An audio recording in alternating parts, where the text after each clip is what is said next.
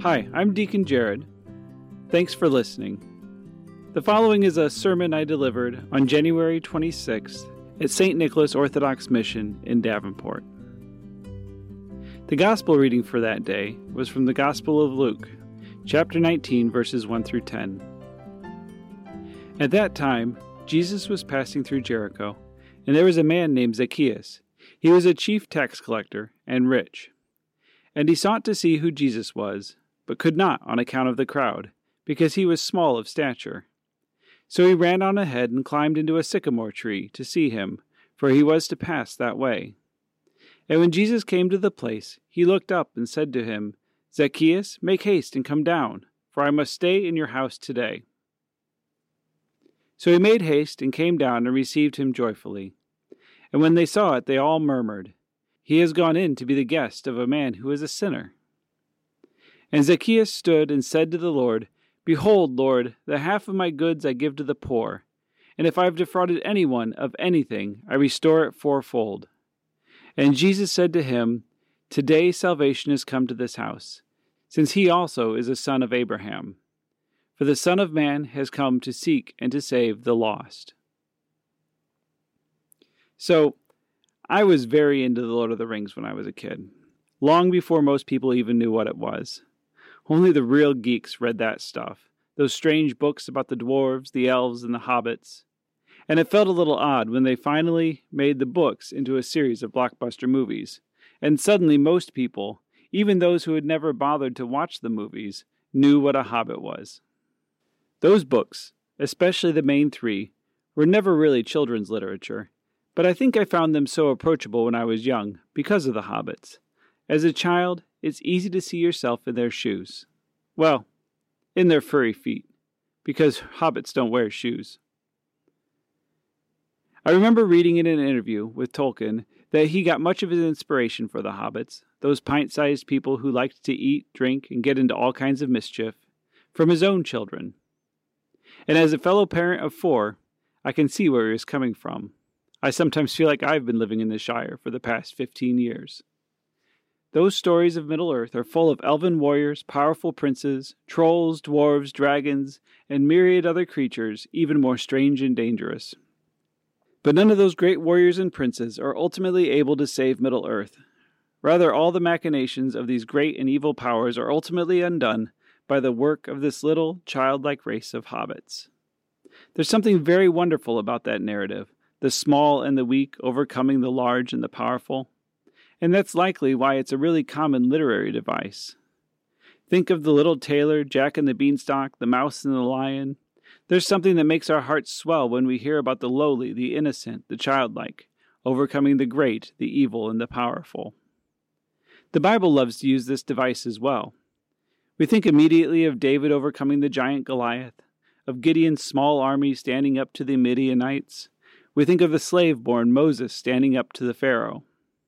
And because of this, I think when Zacchaeus is introduced to us in today's story as being small in stature, we might be excused if we are a bit predisposed to recognize a potential protagonist. But other than this single note regarding his diminutive size, the initial description of Zacchaeus actually pushes us in the opposite direction.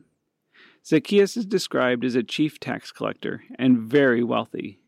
And this is just one chapter in the Gospel of Luke, after Jesus had confronted the rich prince and lamented to his disciples that it's harder for a camel to squeeze through the eye of a needle than for the wealthy to enter into the kingdom of heaven.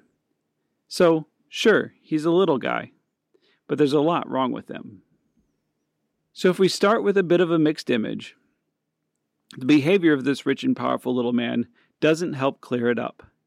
Because as we are introduced to Zacchaeus, he is scrambling around just trying to get a look at Jesus. We immediately ask ourselves, what is this chief of sinners doing trying to get a glimpse of Jesus? And then his behavior becomes even more inexplicable. When he can't see, because the crowd's too tall, he scrambles up a nearby tree. Why would this wealthy man behave like this?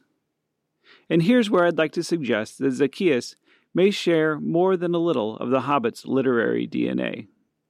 Luke describes Zacchaeus as Mikros, which was translated this morning as short.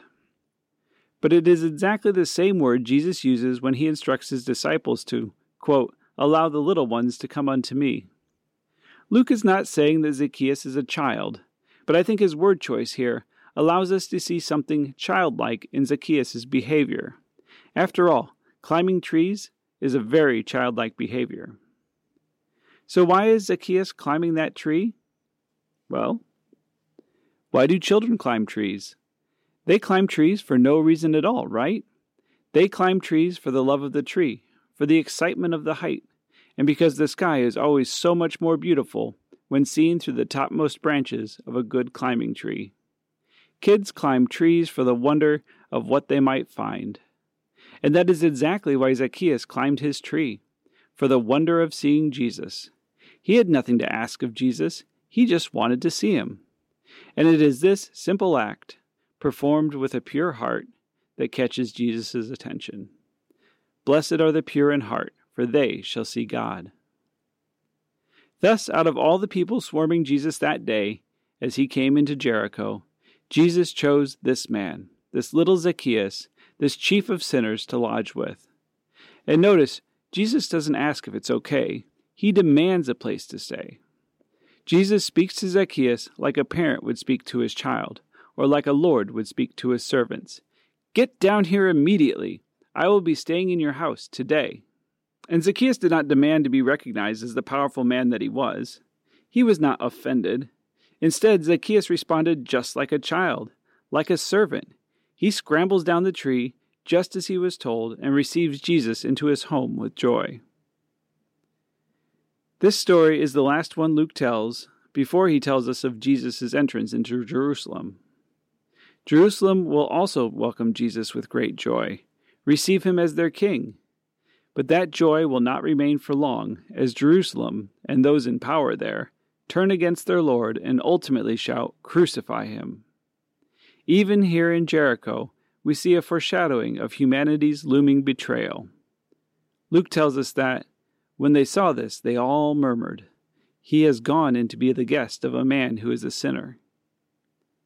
But if we suspect that Zacchaeus may also be offering a superficial reception, the story shows us right away that this is not the case. Jesus was not mistaken when he recognized great potential in Zacchaeus. Almost as if to prove the murmurers wrong, Zacchaeus immediately proclaims his repentance for all he has ever done. And this is not a lip service repentance, but the real deal. In front of all, Zacchaeus leaves everything behind. Wait, the bean counters among you are saying. I was paying attention. He only gave half his stuff away. And if that's what you heard, you are definitely listening with modern ears. And I'll admit that I heard it that way for a long time. And as I was preparing this sermon, I ran into many other sermons trying to figure out this dilemma of why Jesus tells the rich prince to give away everything and then seems so pleased when Zacchaeus gives away only half. So don't feel bad. You're not alone. Today, being a tax collector is a legitimate occupation. You can work for the IRS and make a decent wage without stealing from anyone. It's like being an accountant. There's nothing inherently sinful about being a tax collector today. But when you start to read pre-modern sources, they have a very different view of tax collecting. Tax collectors were given a territory and an amount to collect by their lord, and they went household to household, collecting as much as they could. The only way a tax collector earned money was by collecting more than he needed. So by ancient standards, any money Zacchaeus had, and certainly any wealth he had accumulated, was considered ill-gotten gain. St. Theophylact, writing in the 11th century, reflects this older understanding when he writes, "Tax collectors get their livelihood from the tears of the poor." So when these readers hear Zacchaeus offer to pay back 4 times what he has stolen, they immediately realize that he is offering to pay back his entire estate 4 times over. The other detail worth noting is that when Zacchaeus is offering to pay back at a rate of 4 to 1, he is intentionally citing the Old Testament law. For instance, in Exodus, if you were caught stealing one of your neighbor's sheep, you owed him 4 sheep in return. So what we should also recognize in Zacchaeus' promise is a two-step declaration. Zacchaeus is both proclaiming his intention to fulfill the law of Moses by paying back anyone he cheated 4 times over, and then he is also recognizing the law of Christ, in fact placing it first, by taking half his estate and giving it to the poor. St. Theophylact describes it this way. Even if we consider this with exactness, we will see how he has nothing left in his estate. For he gives half of his estate to the poor, and only half remains with him. Of this remaining half, he again gives 4 times to those he offended. Therefore, if the life of this elder of the tax collectors consisted of untruths, and he returns 4 times for everything that he acquired by untruth, then look how he has lost everything. In this respect, he turns out to be philosophically above the law, a disciple of the gospel, since he loved his neighbor more than himself. This promise to give away his entire estate 4 times over was not, of course, the work of a moment. This would be the work of a lifetime. And it was. Indeed, the Church tells us that Zacchaeus went on to be a disciple, an apostolic traveling companion of Peter, and eventually Bishop of Caesarea in Palestine. This is doubtless why his name is remembered by the Church, and that of the rich prince is long forgotten. And I think this is the point. When Luke tells the story of the rich prince in chapter 18 of his book, and then Zacchaeus in chapter 19, I think it is so we might compare the two. See how the wealthy prince approaches Jesus in an attempt to justify himself, and how different he is from Zacchaeus, who approached Jesus just to see Jesus. The prince tells us that he has kept the law from his youth up, but when Jesus tells him that to inherit the heavenly kingdom he must give up all that he has to the poor, the rich prince leaves sorrowful because he finds this task too much to bear.